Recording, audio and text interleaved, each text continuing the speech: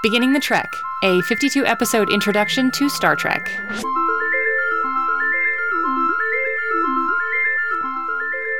Welcome, everybody, to episode 15 of Beginning the Trek. This was my first time watching The Next Generation. This is the introduction of Star Trek, guided by Trekkie guru Andy. Hi, I'm Andy Goldberg, and I'm a Trekkie guru this week, and I am guiding Jessica and anyone else who wants to through 52 episodes of Star Trek across all 6 of the completed television series, and we are on episode 15, which is our first episode of Next Generation, and we're doing the pilot episode Encounter at Farpoint. So is there anything we need to know for starting this? I mean, obviously we're going to spoil the pilot episode that we watched. So if you haven't watched it, go watch it. Encounter at Farpoint, 2 parts that are all one, because we're about to ruin everything. But other than that. So we always start with some spoilers, and while I have told you that once we get to the Next Generation, the spoilers will mount up, there's obviously no spoilers for the pilot. Oh. So we're just going to go ahead and get started with the one big spoiler, which is I get to do the synopsis. And this was a 2-part episode. So we're going to give you leeway. That's... Okay. Yeah, I believe that you said that when we do 2-parters, we get 20 sentences, and boy, do I need it. Are they evenly split between what was clearly the first part and what was clearly the second part? Absolutely. 13 of them are the first part, and 7 of them are the last part. That's an even split. Okay. I couldn't make it happen. There's too much character introduction at the beginning. There's a lot of that characters. I needed to set the stage. So. All right, take it away. Okay, here we go. It's 80 years later, and we see an all-new, sleek and shiny USS Enterprise NCC 1701D drop into view. First, let's meet Captain Jean-Luc Picard and half of the new crew, including Commander Data, the android, Security Chief Tasha Yar, the empath, Counselor Deanna Troi, and is that a Klingon on the bridge? Our first mission? Simply solve the mystery of Farpoint Station. Well, it'll have to wait as an energy barrier suddenly appears directly in front of the Enterprise's path. With a flash, an 18th century ship captain appears, calling itself Q, changing forms and demanding that they all return to Earth and venture no farther into the galaxy. When Lieutenant, soon-to-be frozen and never heard from again, brandishes a phaser at Q, a dangerous display of his abilities show how powerful this alien actually is. As discretion is the better part of let's get the heck out of here, Picard orders a maximum warp from the engines by uttering the single word, engage. Not so fast, says Q, as his energy barrier folds up and follows the Enterprise at breakneck speed. Picard's option is to separate the star drive from the saucer section of the ship, allowing most of the crew and their families to escape, and by the way, that is a totally cool effect. Confronting Q again, the crew finds itself in a 2079-style courtroom and are accused of being a dangerously savage child race. During the farcical trial, Picard proposes we be tested to see if we're worthy of space travel, and Q accepts by saying that the Farpoint Station will present plenty of challenge for puny humans. Let's see what's happening on Farpoint Station and meet the crew, Part 2. The young, brash Commander William Riker is meeting with Bandai Station Manager Groppler Zorn, and strange things are happening like magically appearing apples and bolts of cloth. Lieutenant Geordi LaForge reports that the station is full of unusual anomalies, and Dr. Beverly Crusher and her son Wesley agree that strange things are afoot. Uniting the 2 halves of the crew and the 2 halves of the ship, and after a bit of fan service with the 138-year-old Admiral Leonard McCoy bantering with Data as a Spock stand-in, it's time to figure out Farpoint. While the crew works on the mystery, Q keeps annoying Picard and the bridge officers, warning that they are running out of time. And then a new threat appears, a spaceship of some kind, and it starts attacking the Bandai people, the ones who built the Farpoint Station. Riker leads an away mission to the attacking ship, and they discover that its insides match the bowels of Farpoint Station itself, which leads to only one possible conclusion. Picard states the Farpoint station is actually a living space creature, similar to the attacking ship, which is also a creature, and that these two were mates, and that the small burst of energy from our ship would be plenty to revive the creature's captured mate, thus allowing it to escape and be reunited with its lover. Lucky guess, and Q reluctantly leaves, but he promises to return. And with the mystery of Farpoint Station solved and Q dealt with, at least for now, there's only one thing left to do. Let's see what's out there. And chimey noise. So let's talk episode then. The first thing that comes to mind is characters. Like, this episode was about introducing characters. Tons, right? That's almost all it was about, actually, in my opinion. Yeah, that is my first note is let's meet the crew. And so I thought we would just start by talking about some of them. So perfect. Awesome. Let's start with the first guy we see on the screen, and that is Captain Jean-Luc Picard, played by Patrick Stewart. Super awesome. I can't believe that Star Trek original fans didn't protest more, because I know I'm going to like Picard, but I don't yet. And I certainly wouldn't just from watching this pilot. I really wouldn't like him. He hates kids. He's not really all that much fun. He does not set up a fun family vibe with the crew. He's not BFFs with anyone.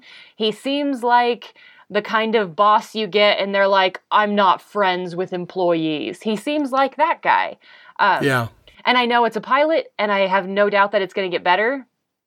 But this was kind of a meh introduction, in my opinion. I hear ya.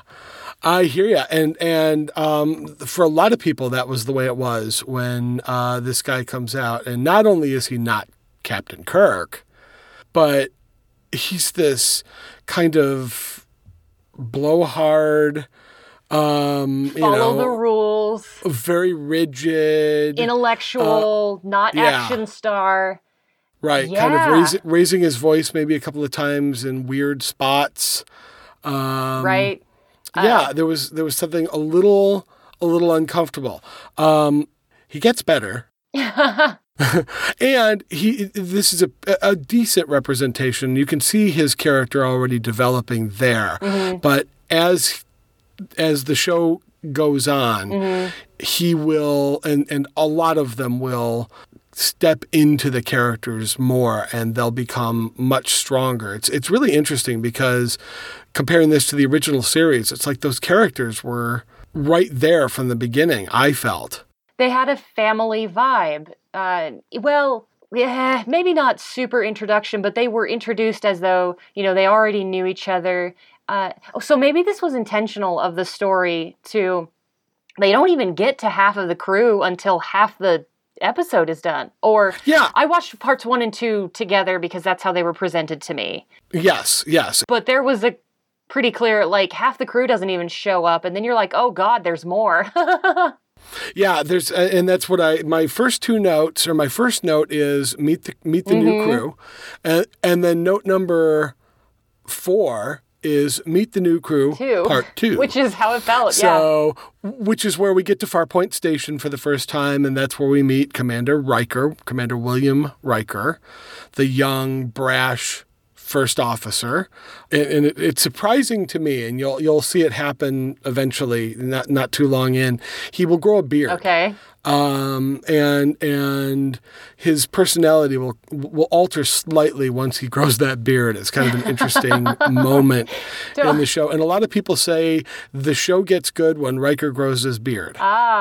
There's a line. I've heard that more than once out in the world. Well, you've recently went from super bald like Patrick Stewart bald and clean shaven, and sometimes you'll change your appearance for however you want to fit. Is it true? Does your personality change with facial hair? You know what? It does. It actually, it does. When I shave my head and I get that kind of goofy look that comes with the perfectly symmetrical head. I mean, I look like Vincent Price's Egghead on the old Batman series. It's I have a great head for being shaved. But I get goofier and I get funnier. Or I don't know if I get fun. I hope I get funnier. I certainly get goofier and a little more jovial. So sure. Yeah, maybe it does. But we can go back to Riker. Yeah, when we get to just to tell you, when we get to Deep Space Nine, the same thing happens in reverse. When Commander Sisko shaves his head, things get better. Yeah, right. It gets good. There's some fun delineations with Star Trek fans. But I think the important point is they're not quite firing on all cylinders yet. Yeah, I felt pretty clear. It felt like a pilot. It felt like an introduction. Some of the interactions felt very forced, like, here's how Riker is going to deal with somebody like Data, and vice versa. So very much so. Yeah, I think you picked up on they wanted to show different pairings, different connections with people, all the while keeping this new story thread kind of moving. Kind of. It was boring, let's be honest. Okay, well we'll talk. I want to keep talking characters for right now, but we'll get to the story in a minute. So we met Commander Data, who we've talked about. Yeah, we have, as though he's going to be kind of a character like Spock. It's going to be very logic-driven, no emotions. However, already I kind of want to have you define him a little bit more. Is he an android? He's a machine. He's not human. He wants to be human, so he shows want. Is that programmed want? Good question. Or is that AI development? Question mark. Like that was the end. You have already stumbled on one of the great explorations of character in all of Star Trek. What is Commander Data? Who is Commander Data? And does he have emotions? Does he not have emotions?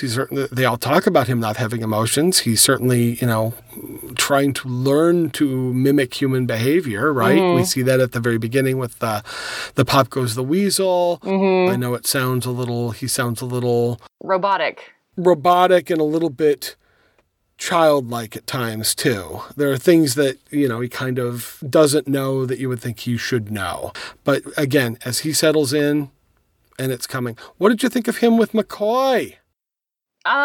Cute. Okay. Oh. No. Okay. It was cute. It was an interesting choice because you could have put Picard with McCoy. You could have put any one of those and had it be good. So I think it was an interesting choice that you have this mechanical, childlike character with what has always been the representation of like, good God, man, I am emotional and Spock is too logical and how could we do this? He's very, like, that's McCoy. So having that play off of each other was cute. I liked it. I looked at it like it was kind of almost a passing the baton. Now, they never said, Data will be the new Spock. I don't think they ever said that. In fact, I remember reading an article about Geordie LaForge, about LeVar Burton's character, being touted as the new Spock. I'm not sure why anyone would think that, but that was what I'd read back when it came out. But there was something kind of past the torchy about McCoy and Data sort of almost subbing out for the Spock character as they have one more little, battle where I don't see no points on your ears, but you sound like a Vulcan. So maybe it was just because I had more time to be in love with the McCoy character, but I felt like it really connected me from the old series to the new. I didn't feel that quite so much. I think if they were going to have that moment, it could have been way more intentional, but it felt like, well, we better give old fans something to love about this because there's so much different. And I did, McCoy talks about the ship itself. She's a she, and you need to treat her right, and she'll always get you home. So that definitely feels like a passing the baton moment. But other than that, it feels a little like when you're a little bit cheated out of something that you love because it's like, oh, well, they use the same peanut butter that you used to love in this new recipe, so you're going to love this new recipe. And it's like, no, that's not how that works. You're going to have to make the new recipe just as good. So it was a little bit that way, but it was cute. It was fan service. Yeah, it was a little bit of fan service, but it was fun fan service for me anyway. I enjoyed it. And I definitely had a thought as they're walking down the hall of meet the new Spock, same as the old Spock. Just sort of popped into my head at one point. That works. I can see it. Yeah, too bad we're not doing the little shimmer because that would be a good spot for that right after that one. But we want no chimey noise in the middle of these. Did you by any chance notice that the chimey noise sounded a little familiar to anything in the show? Yes. What was, when I was watching it, what was the chimey sound in what I was watching? The new transporters. Yes. And I was like, hey, that sounds a little bit like what we do. I bet he did that on purpose. I worked hard to make that sound. I made that sound. I took some public domain stuff and slowed it down and stretched it out and did all kinds, and it came out like that. And I went, ooh, that sounds like the transporter. I'm keeping that. Well, no, it didn't sound like what the transporter used to sound like, though. No, but it sounded like this. And you knew what was coming. Listen, I wasn't trying to make anything specific, but it worked out. Well, when we talk Trek, we can talk Foley artists and how they get the doors to move. Because I heard a bit of trivia on that. I'm sure you already know, but for me, it was fun. Yeah, we could talk about that. There's footage of when they don't move. Awesome. Oh, we're going to have to clip to some link to some YouTubes on that. I also now have something to talk about in Talk Trek, too. Oh, that's put it awesome. in the notes then. But back to the characters. Before we get to the super forgettable ones, of which there are about 5, in my opinion. And I got news for you. None of them are going to be forgettable to you. Okay, that's fair. This is a different show. You're going to get to know and understand who all these folks are. Well, some of them did not put their best forward. No, they didn't. And that's okay, because I know there's, how many seasons of The Next Generation? So clearly... Seven seasons, yep. It got good. But let's, before we get onto those, let's talk Q. Let's talk Q. Because, I don't know, are we going to see him again? Why do I have a feeling yes? Yes. Okay. Tell me what your thoughts and impressions on Q are. He's irrational. Yes. So, as like, I'm basically a god and a higher being, I'm like, you're kind of I want to say names, but we're G-rated, so I didn't like, well, that's how I felt about Q, the character. But I did recognize, this is one of those that I think there are some really obvious, like I know Whoopi Goldberg is coming up at some point. We've obviously already talked about Red and how I know her. Only I can't remember the actress's name because I'm bad at that. Kate Mulgrew. Kate Mulgrew. She knows her name. She knows she's cool. I know the guy who plays Q as an actor from Stargate, where he is also quite snarky. He's on Stargate? Yeah, way later. Oh, cool. I got that to look forward to. I don't know if he's as obnoxious, but pretty much him and Amanda Tapping, their characters do not get along. He's a really great actor. I did not like the character because he was so irrational. Yes. The stuff he does makes no sense, and he's like, oh, I'm a higher being, and I'm like, I don't believe you, except for maybe you have technology. But I just kind of expect behind all the technology, there is a little person who's angry at the universe. Q ends up being a recurring character throughout all of The Next Generation. Shows up once on Deep Space Nine. Shows up a few times on Voyager. Remember how I felt about Jane? Oh, we got to keep bringing... Okay. I'm going to learn to love him. You are going to... Now, he's always going to be this arrogant, superior being. Mm-hmm. Well, he's not always going to be that, as it turns out. But he takes a little detour at one point. He'll show up a couple of episodes a season. Mm-hmm. He's one of the storylines that we're going to continue to see a little bit more of. Okay. And he's very important to the development of Star Trek. Okay. And to introducing us to what it is to be out there. We're out there this far now, and this is the kind of stuff we're running into. Okay. Well, if you tell me I'll like him more, I probably will, but I think it's more a credit to the actor than to the character necessarily, because honestly, this felt like between him and Patrick Stewart, those were the two that lit up the screen, and then the rest of it was kind of like, we're going to push them through this until they get there themselves. There's a lot of credit to the two of those actors, I thought. You're right. And if something like this was shown today, if this was on today, it probably wouldn't last. If this was Discovery. If this was what Discovery was. Right. It would have a very hard time making the grade because you're right. There's a lot of things that aren't flushed out yet. Okay, now we got to talk forgettable characters who you tell me won't be so forgettable. Yes. I am going to hate whoever plays the telepath. Oh, Deanna Troi. Deanna Troi, played by Marina Sirtis. Played by, say her name again? Marina Sirtis. Yeah, she's Marina not Sirtis. quite there yet. And the first season, and I think you'll see it in the next episode, they put her in just the worst, god-awful uniform. I mean, it's like, what is she wearing? But... All right, this is something to look forward to. I'm curious, actually, to see what you think of her. What did you think of her from this episode? From this episode, she's mostly just obnoxious. She's the character that walks into the room and is like, I will be here to state the obvious. Love. There is such love and gratitude coming away from the aliens. You can't feel it, but I can.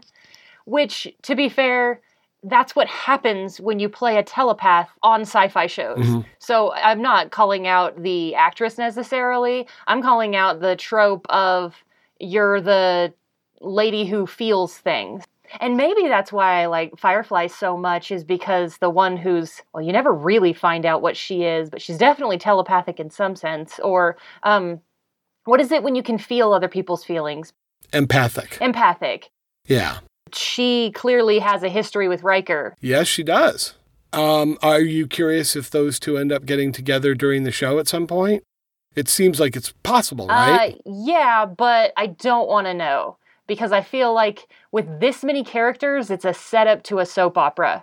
And we're gonna stop exploring worlds the way the original series did, and we're gonna start just, how does Worf feel about Geordi, and how does Geordi deal with Data, and there's so many interactions there that, well, like, why go explore another world? You could just be a soap opera ship.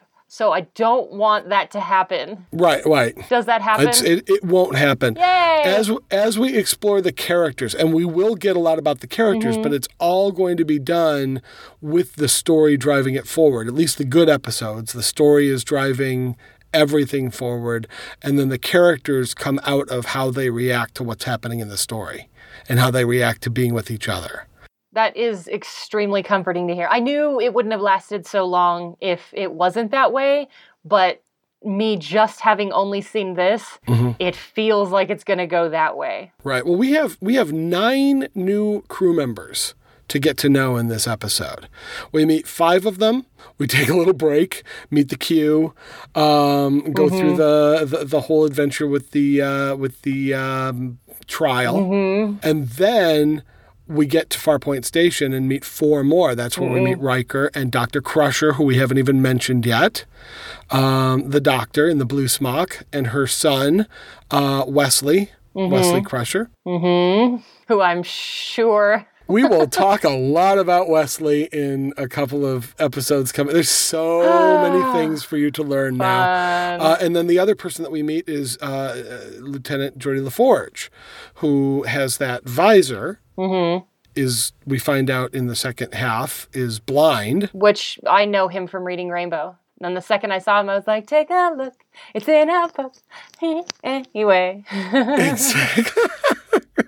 He's just like staring at me, and I'm like, yeah, I loved reading Rainbow. It's perfect. No, that's and see, I knew him before reading Rainbow. This was before reading Rainbow. Roots. Yep. He played the original Kunta Kinte on the original Alex Haley's Roots miniseries, which was a miniseries back in the 70s, I think. And he was one of the main stars of that show, an unknown actor. And then here he is showing up on Star Trek. He was the second highest known star, I think, at the time on this show. Nobody knew who these people were. Well, that's kind of cool. At least, as at the time you're introducing new people, you might as well introduce new people. Patrick Stewart was known. Yes? Yeah, Patrick Stewart was known, but not well known here in the United States. He was a British actor. He'd done a lot of Shakespeare. He'd done a lot of work on stage. Right, he's like super theatrically trained. And I remember him he was fantastic in a movie called Excalibur. They're up on horseback in full armor, waving his sword around. He was an action star in that. Excalibur was obviously about King Arthur. I hope so. So we might as well mention the moment between Beverly Crusher and Jean-Luc Picard. And I am going to use full names, hopefully, until I can throw them out and not have to ask like I did McCoy 5 times. What's his name again? 9 new people. I understand this is going to take a little time for you to get to know him. And again, we're doing this at lightning speed, so... But Picard likes her, and she seems like a pretty tough cookie. Yes. Head of medical. Yes. And I think I'm going to like her. I don't know what's going on, her being all widowed and having a kid, who, the best I can say about Wesley is that Picard already hates him, kind of irrationally. So that was a little bit fun, but poor guy. Like, there's this poor little kid. There's clearly no other children running around. Mm-hmm. And he's just like, I just want to learn and be a little bit goofy. And it's like, well, you get to be goofy, that's for sure. Oh, wow. You just, in like one little paragraph there, you said, I don't even know what direction to go in. Children on the Enterprise, Wesley Crusher, Beverly Crusher. Beverly Crusher is and I'm gonna slightly spoil this for you now, just so you know what's coming, you know what's going to happen. Okay. This character is going to leave the show after the first season, Beverly Crusher, for 1 season. They're going to bring in a new doctor. Oh, okay, and then be back. Who you're going to see in a few episodes, so you'll get to see this other doctor, and then she comes back, but she'll be with the show throughout. And yeah, I think she's awesome. There are lots of shows that focus on her and that center on her. In fact, our next show, she's very featured. Oh, you got to be careful, because when you say show, I think like entire Deep Space Nine or Enterprise right. So episodes. Sorry, our next episode. Next week's episode, I should say it like that. So next week's episode will feature her. And I think you'll get to like her too. And what do you think of her son? Well, I know people's opinions about Wesley. What do you know? I want to hear what you know. Well, all I've seen is stuff like Big Bang Theory and just random comments. Everybody tends to roll their eyes. So it must be one of those where how much you want to bet he gets put in danger a lot, and it's supposed to have some kind of sympathy factor because he's a little boy. Is that your prediction for his character? Okay. Yeah, I'm going to go with that. Like, he's mostly there to get kidnapped by aliens so that Picard has something to be like, no, we're going to go fight and get him back. The character of Wesley Crusher was literally Gene Roddenberry's brainchild. He's basically supposed to be Gene Roddenberry as a boy, getting an opportunity to live life on the Enterprise. All right. Okay, so that was he's kind of a fantasy character that Gene Roddenberry was able to put on the show. So when he's up on the bridge being the kind of the genius and recognizing the perimeter alert. Right, yeah. That boy genius thing there, that's, Roddenberry's patting his 8-year-old self on the back. Okay. They haven't given him any special abilities. So, and the truth is, are we aside from we need to talk Worf and what's-her-face with security, who was also extremely forgettable. Tasha Yar. But after that, it seems kind of like all of these characters were put together so that Captain Picard has essentially like pawns that are a front line to whatever happens. So we've got Geordi LaForge, who can see things and has extrasensory stuff. Haven't worked out all of that, but definitely because of his whatever, and it's very painful. So that's cool. That's a great premise for something. We've got an empath and possibly telepath that is obviously going to be used for a lot, hopefully more than there is a feeling of love in the air. And they'll beat the snot out of her. They will beat the snot out of Deanna Troi in a lot of ways. Phenomenal. We get to see I don't know. And then Worf kind of seems like he's going to be the muscle. And Beverly Crusher, she's going to just be medical, so not a whole lot going on there. And Data's going to be the memory banks, so that you don't have to say, computer, tell me the things. And then Riker's going to be the diplomat, right? I mean, Picard essentially put him in that situation when he's talking to him, saying, hey, I've got a bunch of children, not just the one, but all of them, and I don't deal with kids very well, so you're just going to have to make sure that I don't treat them like crap, which I thought was kind of funny. But Riker seems pretty happy-go-lucky, and he's going to... That was my take on pretty much all of the characters as a sum-up. But they're all there to be Picard's pawns in whatever situation he gets into. There's almost nothing you said there that I would disagree with. Except? Not even except. I'm going to add to it. I'm going to add to it a little bit because I think you're right in a lot of ways. They're still almost like character concepts. Yeah. They're not like fully formed human beings yet. Tasha Yar is... She to me, she's not forgettable in this episode only because that overly dramatic speech she gives in the trial that gets her like frozen. Right. And deservedly so. Where we respond with, she's frozen. Yeah, it's like... Thank you. Well, it's just it was so heavy-handed and so not well delivered. And unfortunately, in the beginning, they're still finding their footing. And so I think you're right. They do end up a little two-dimensional, a little cardboard. Yeah. Wesley's the stand-in for Roddenberry, but he's the know-it-all, and that's kind of all. And he's the goofy kid that drips all over the... Why don't you clean yourself up? Yeah. Such disdain. Right now, he's comic relief, and that's about all he is. And you can kind of... go down the roster and say basically what this, I did, like what you did. They're this, and maybe they're this and this, but that's all they are. Right now, yes. And one of these characters is going to leave for a season and come back. Another one is going to leave soon. Okay. But by the time we get to the second and third season, these folks are...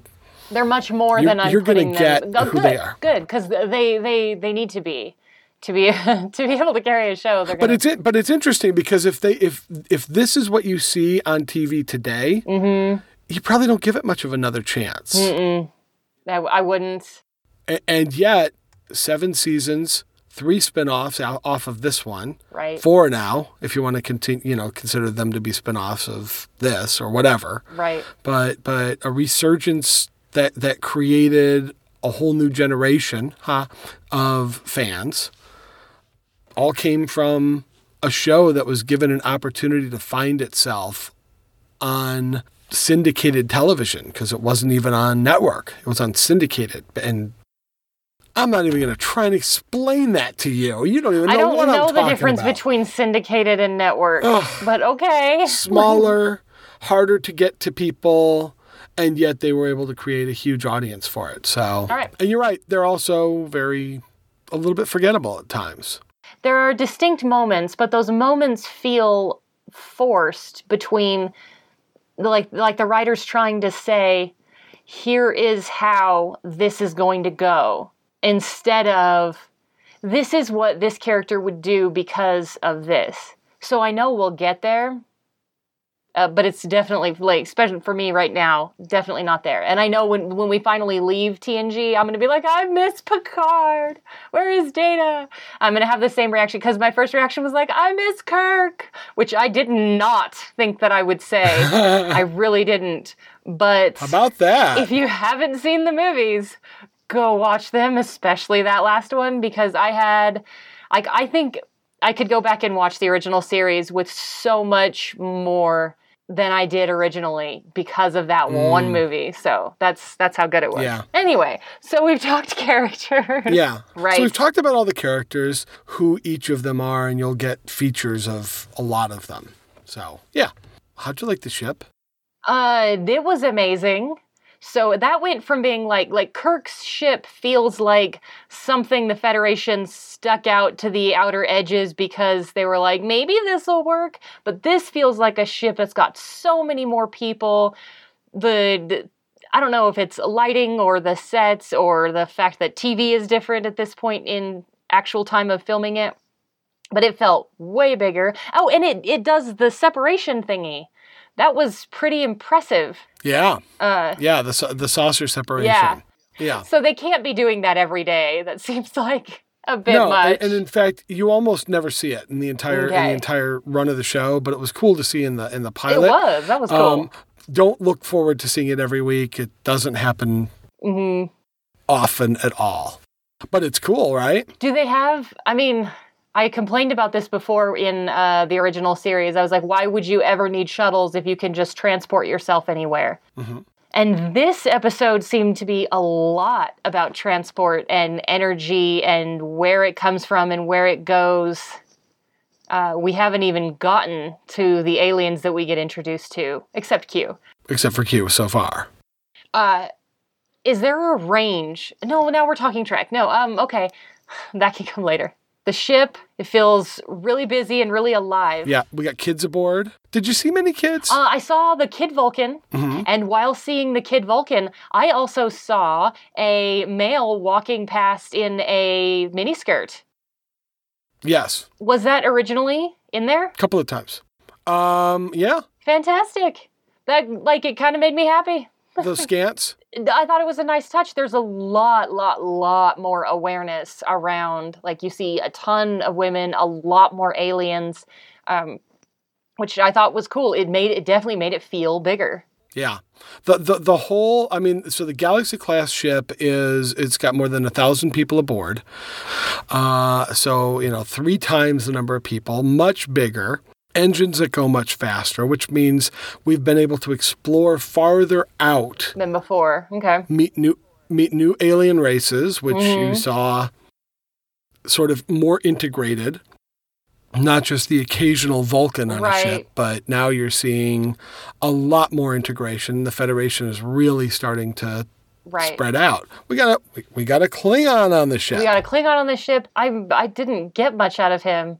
Except that Picard calls him out for being a hothead. Yeah, we'll get to him. And he's about as two-dimensional a character as there is right now. And he becomes so fully formed that he will be on 2 different shows as a regular. And you'll see a lot of him. Awesome. And the Deanna Troi. We talked a lot more about her than I thought we would. She mentions she's half something or other. So you are getting a lot. Half human, half betazoid, which is where she gets that empathic ability from, is her betazoid half. So aside from, I mentioned the story's a little bit plotting. Okay, I said the word boring. You did say the word boring. And it's slow. It's you're right. It's a slow moving, because we've got so many people to meet and so much stuff to learn. And it's punctuated by periods of they're yelling now. Oh, everything's fine. Oh, they're yelling now. So that's how it felt overall. Which I get. It's a pilot. Yeah, you're definitely being introduced to and taking such a turn from the original series that you absolutely have to. He's so different than Kirk. And that's awesome. It's a whole new Trek, right? But you're going to have to, you have to lay that out in the first episode, and they did. They were like, this is very different. The funny thing is I was like, why aren't they following more regulations? If you're going to meet new aliens, you should do it like this, and then all of the story would be avoided. And now I was kind of handed that, and I'm like, I don't know. So I guess there is something to be said about the hothead who just rushes down to the planet to see what's going on. Because it's kind of fun. It's a different story, and it's a different way of telling the story. And what you'll notice about how this goes forward is the swashbuckler Kirk, the one that always went down to the planet, that's going to be Riker. Okay. That's going to take over that side of the adventure. Okay, that makes sense. The whole thing about I'm going to keep my captain safe at all costs conversation that Riker had, he sticks to that. He doesn't let Picard, go down to the planet or to the other ship very easily. He really needs to be convinced that it's safe. Wait till you see the Riker maneuver. He does the Riker maneuver often. It's how he sits down. Watch. No. Anytime that he sits down, except when he sits in his command chair, because he can't do it in his command chair. But when he sits down, he will flip his leg over the back of the chair to sit down. Because... And he does it every time. Why? And they call it the Riker maneuver. Go Google the Riker maneuver. No. I'm going to go through this with fresh eyes. So, yeah. Well, that's the thing the weird thing that Trekkie fans pick up on as, well, it's been around so long. Let's talk about the Bandai people and Groppler Zorn. Okay. And Farpoint Station. Quote fingers, right? This perfect Federation outpost constructed almost by magic. Right. From people who build stone buildings and then suddenly aren't anything recognizable and definitely not stone buildings. Mm-hmm. It kind of seemed obvious from the audience point of view what was going on. So in that way, I was just like, I was having a hard time keeping track of the story because the story wasn't keeping up with itself. Does that make sense? I think so. I think if it's just that the story was going slower than meet the characters. Yeah. And so every time you had to come back to story. Yeah, I already understand that there's another being on this planet that's making stuff happen. That obviously, like, you made that really clear. So spending this long trying to get our new characters to figure out what we already know was a little weird, I thought. Mm-hmm. All of them were there like, this is new. Oh, there's an alien being here that I can feel. Like, all of those were really obvious. Like, Picard should have been like immediately like, oh, yeah, something's going on. We already know. Well, we already know something was going on because the very premise of going out there was something's going on. Sure. So the finding out of what, which doesn't happen until like the extreme very end, because we're taking too long to introduce 800 characters. So, right. And really, it wasn't the main antagonist of the show. Q was the main antagonist of the show. Right. The Bandy, right? The Bandy. We're just kind of like... Yeah, and the weird tentacle aliens. Those sensual, squid-like transporter beings. Right, right? Yes. Something like that. Both of them. The space squids. How do you know they're not one? I don't know they're not one. I don't. And they don't really, I mean, they get together at the end to jump all the way to the very end, and then they leave. And we never really explore. You never see them again. Like, what was, are we not a ship of exploration? Should we not go take a look? Maybe try and talk to them something? We could try. Also, it sounds like they mentioned transporters in the same way they mentioned the way these aliens create matter out of energy.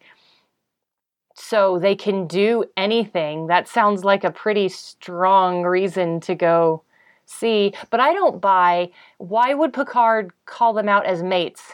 Why not siblings? Why not a parent?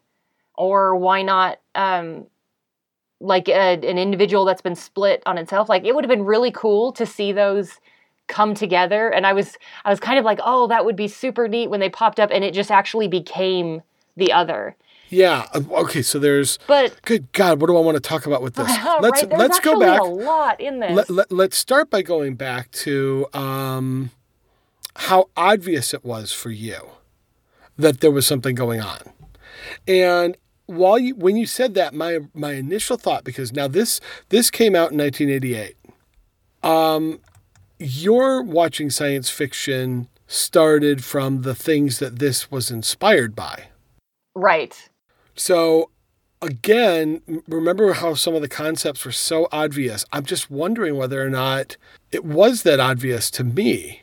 I think it was. Every character does something that says, I mean, when we finally get to Geordi LaForge, we knew something was going on. This is completely new, which is a clue. Hey, the guys up there who are dressed in, like, I don't know, linen and hammocks, like, yeah, they didn't do this.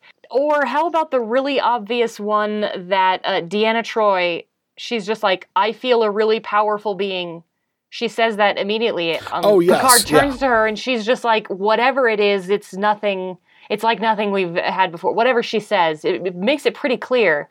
It's not the humans you're talking to down there. There's some other living form here. So, and then they go down in the tunnels and they're looking for this living form. And then, of course, it's revealed that the entire thing is a living form. Mm-hmm. Which, that was a beautiful moment when Picard's like, yeah, let's give them all the energy. Because if that's what they need to get going, then we're going to do that. Outposts be damned. Right. Well, it's not theirs. It was never anyone's. We were never going to use an outpost that was basically a kidnapped alien being forced to be an outpost. We're maybe the Mirror Universe is using it that way. Right? Or using them as ships or something. I don't know. Which, when we get to the end, and I was looking back, aside from the really great acting, this is why Q kind of bothered me so much. Was the irrational stuff of, I get he likes it more because it's a puzzle, and he likes frustrating Captain Picard. It seems like that was his true great joy, doesn't he? Was pissing off the captain. That seemed to be his, and Picard calls him out. He's just like, so you're just here to mess around with everybody. A little bit later on, he actually says that. Which I don't get as a motivation. So maybe it's a personal thing. I don't like him because I don't like him. I got that. I got that right now for you. Q is just a freaking nuisance. And for them, Q is just a freaking nuisance. Q's up to things. All right. Whether he admits it ever or not. He's a trickster. He is up to something. That's his role. He's a complete trickster. He's a complete trickster. The Picard Q relationship will continue to grow, develop, and you'll start to see who Q is and what he's really up to. And you will see that in these 52. All right. And you're telling me I won't hate him as much, but I don't like him. Love the actor. He looks phenomenal, by the way. I don't know if any other actor could pull off that red and black thing. Oh, right, as the judge? But he looks phenomenal. It's odd. Yeah. It's just weirdly graceful. I don't know. I was very impressed by his ability to wear that costume and not have it wear him. Did you like the story? It was a good story. It was an okay story. It could have been better. It wasn't okay. It wasn't a bad story. I just don't think it was developed. It might have been an hour-long story, but we needed an hour just to introduce everybody. Right. I think there were better ways to do this, but I've certainly seen worse. So, the one thing else I wanted to talk about, just the character of Data, who you're going to get to, and again, he's still not fleshed out yet. We're really going to flesh his character out in about 3 weeks away. Okay. But there was one moment that I thought was such it's a Data moment through and through and through, and it just so is who he is. When they're on the spaceship, the alien ship, and they're looking around, and Data is making comment after comment. Yes, I know the moment you're talking about, because it was very memorable. I'm sorry, sir. I seem to be commenting on everything. Yes. That is... beautiful. I almost fell out of my chair when I saw that in this watch through, because it was so funny to me, because that's Data. I laughed really hard at that. I was like, it was so aware, but I assumed it was, I don't know anything about Data, so I don't know how Data that was. I assumed it was the writer being like, and yes, this character is here for exposition. That's, there's no wink, wink, nudge, nudge. We're not going to have a round table. That's what he's here for. And so his calling it out was just, it was good fun. I was like, all right. Wasn't it brilliant? It was brilliant. It was just a great, and then Riker saying, you just keep on doing it. I think I enjoyed that moment. There's a couple of really, really good moments. The very end, when Picard gets the far off dreaminess in his eyes. Oh shoot! That was a great moment. Out there. It was very Star Trek-y and makes you feel like you're on the edge, and had a little bit of the dreamer that Kirk was too. Of alignment there. The moment with Data. Let's talk about one more character that we haven't mentioned yet. Chief O'Brien. Who? Chief O'Brien. Say. Of course. Was this the curly-haired guy in the red shirt? Actually, it was. Yes. Hey! Actually, that's so funny that you picked up on that. He had a speaking line. We're talking about the Irish guy that says, Farpoint Station seems kind of boring to me. And that's about all he says, right? I don't remember. Yeah, that's about all he says. I just want to shout out to you. Colm Meaney was the actor that plays that role, who gets a speaking role in the pilot. Way to go, man. He probably won't talk again for about 4 seasons. Wow, but he'll be there. And then it'll be stuff like yes, sir, no, sir, stuff like that. Maybe 3 seasons. And you'll see him in the transporter room. And then we're going to develop his character a little bit, and we're going to watch an episode about him because he's going to be a main character on Deep Space Nine. Okay. So this guy who was in the pilot, almost like a glorified extra, and he ends up with his own show in the future. Off of that. That's awesome. That's like Bravo, every man. character actor's tenacious dream. Like, yes. I'm going to do this. It's going to get done. If I just stick with it, they'll give me more lines next time.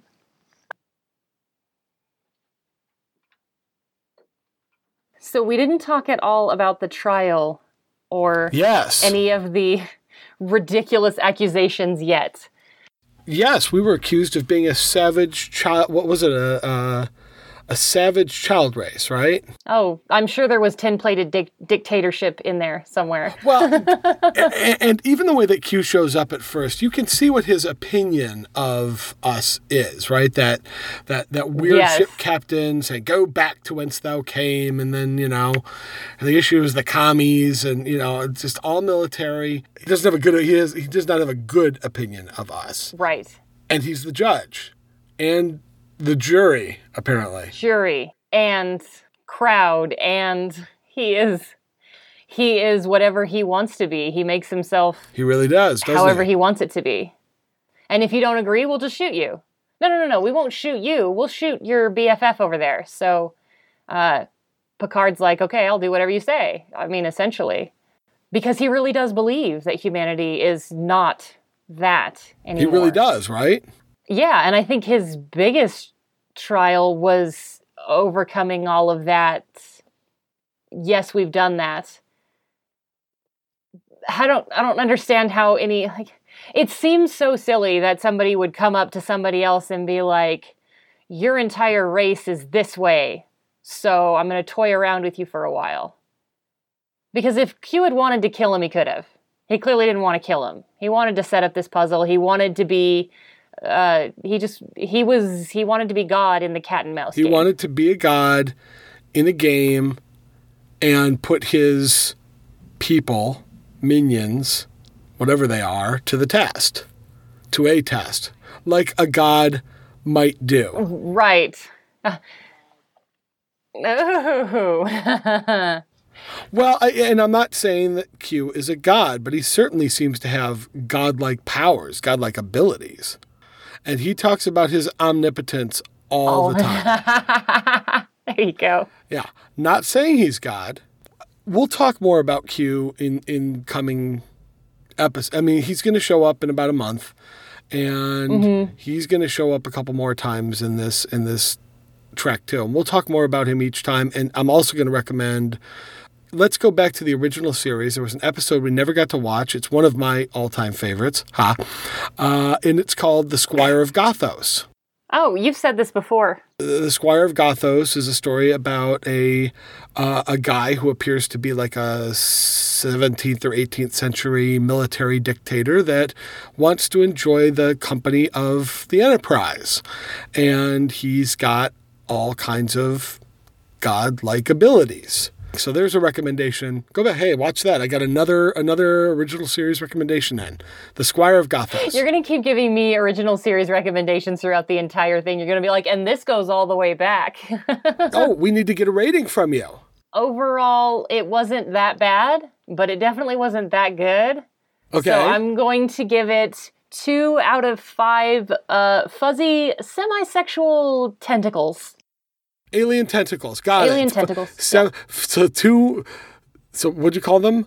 Fuzzy semi-sexual tentacles. Fuzzy semi-sexual. But there's only 2 out of 5. 2 out of 5. Well, that's all that you need. And I'll keep going, and I know it's going to get better. So, and I'm okay with that. But and I've watched other pilots where they change like character behavior or even actors. So it's not all that surprising. We'll be all right. We'll move past this one, guys. So let's talk Trek next week. Okay. You think we've talked enough about this one? Well, the whole episode was all about characters and the That's new true. Enterprise and the new situations. And this episode is so huge. We've kind of already talked Trek. All right. Maybe we should just say for anything that's a pilot, we already are talking Trek.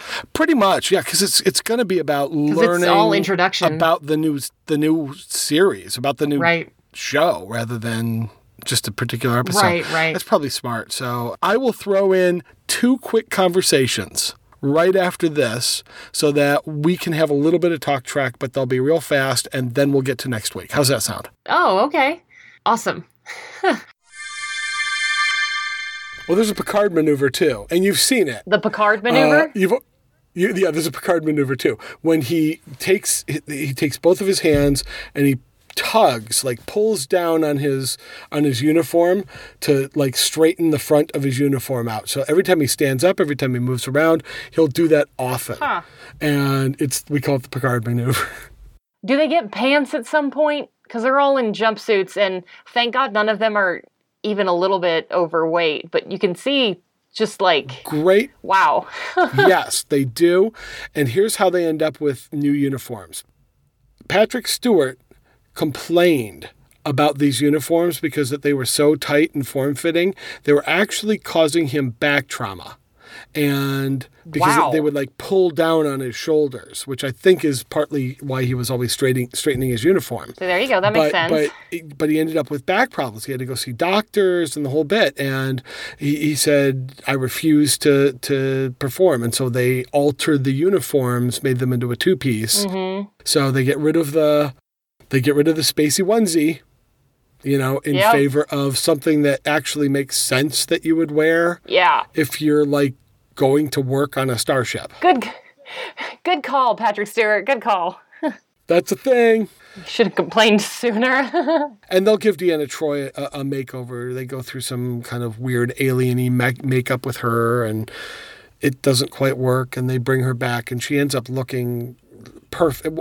Once she ends up in a Starfleet uniform, it works out better? Okay. Yeah. Oh, yeah. Oh, yeah. There's a moment where it happens. There's an episode we can't watch, but I will be recommending it when we get there. Okay. That's a strong Deanna episode. Yeah, see, here we are. We're in all the good stuff for you. You're going to love it. If we're talking sensations and Star Trek, what would Star Trek smell like? Victory. Smell like old leather shoes. Oh, or at least gosh. the original series to me is going to smell like old leather shoes. You know what? It would. It would smell very comfortable. It might smell like a little hay in the corner. Yeah, kind of funky, a little musty, rustic. but, a little rustic. Yeah. But that pine in the background, something like that. Yeah. Here, right now, this just looks like Mr. Clean to me. Yeah. Everything is shiny. Do you get that? And you got that shiny wood thing that goes all the way around the bridge, and it's a pretty ship. Oh, and they're very proud because there is the moment too where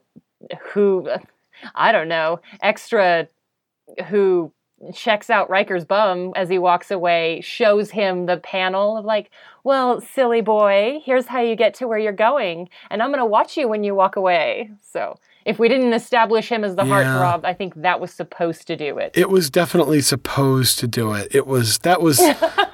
Didn't work for you?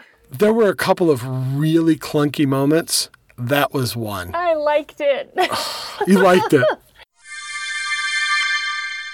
So next week, we're going to start with probably extra more spoilers, yeah? Yeah, we're going to have a few more spoilers coming up next week, and they're really going to start to mount up as we move forward here. The next episode that we'll be watching, we're going to stay in the first season for one more episode. We're going to do this a little more chronologically than before. Our next episode, which is our episode number 16 on your trek, 16. Jessica, Yep. is Next Generation. Episode number 22 from season 1. It's called Symbiosis. Symbiosis. SYMBIOSIS.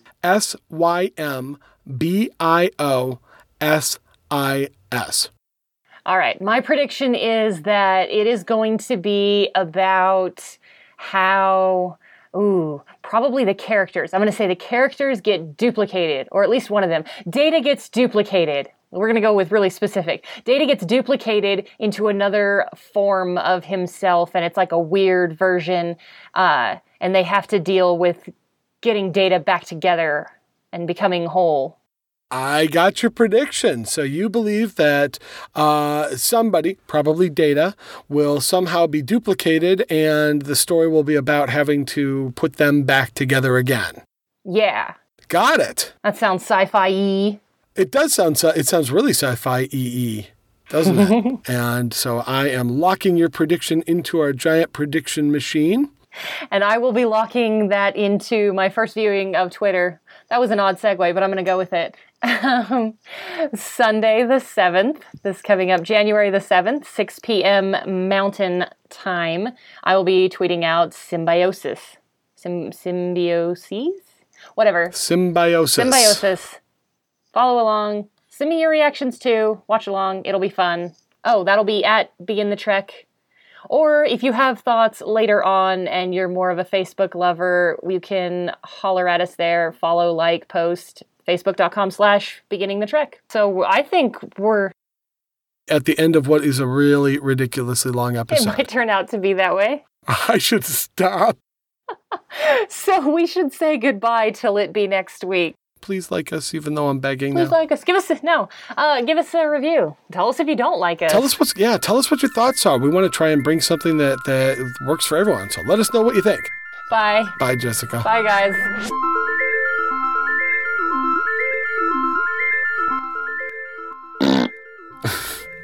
She made that sound with her tongue sticking out of her mouth. I don't know what that was, but that was that. I just want that on the record. It's called a raspberry, guys. Yes, well, it sounded a little funny. And I did it with my mouth. Yep. Was it too realistic? It was pretty realistic.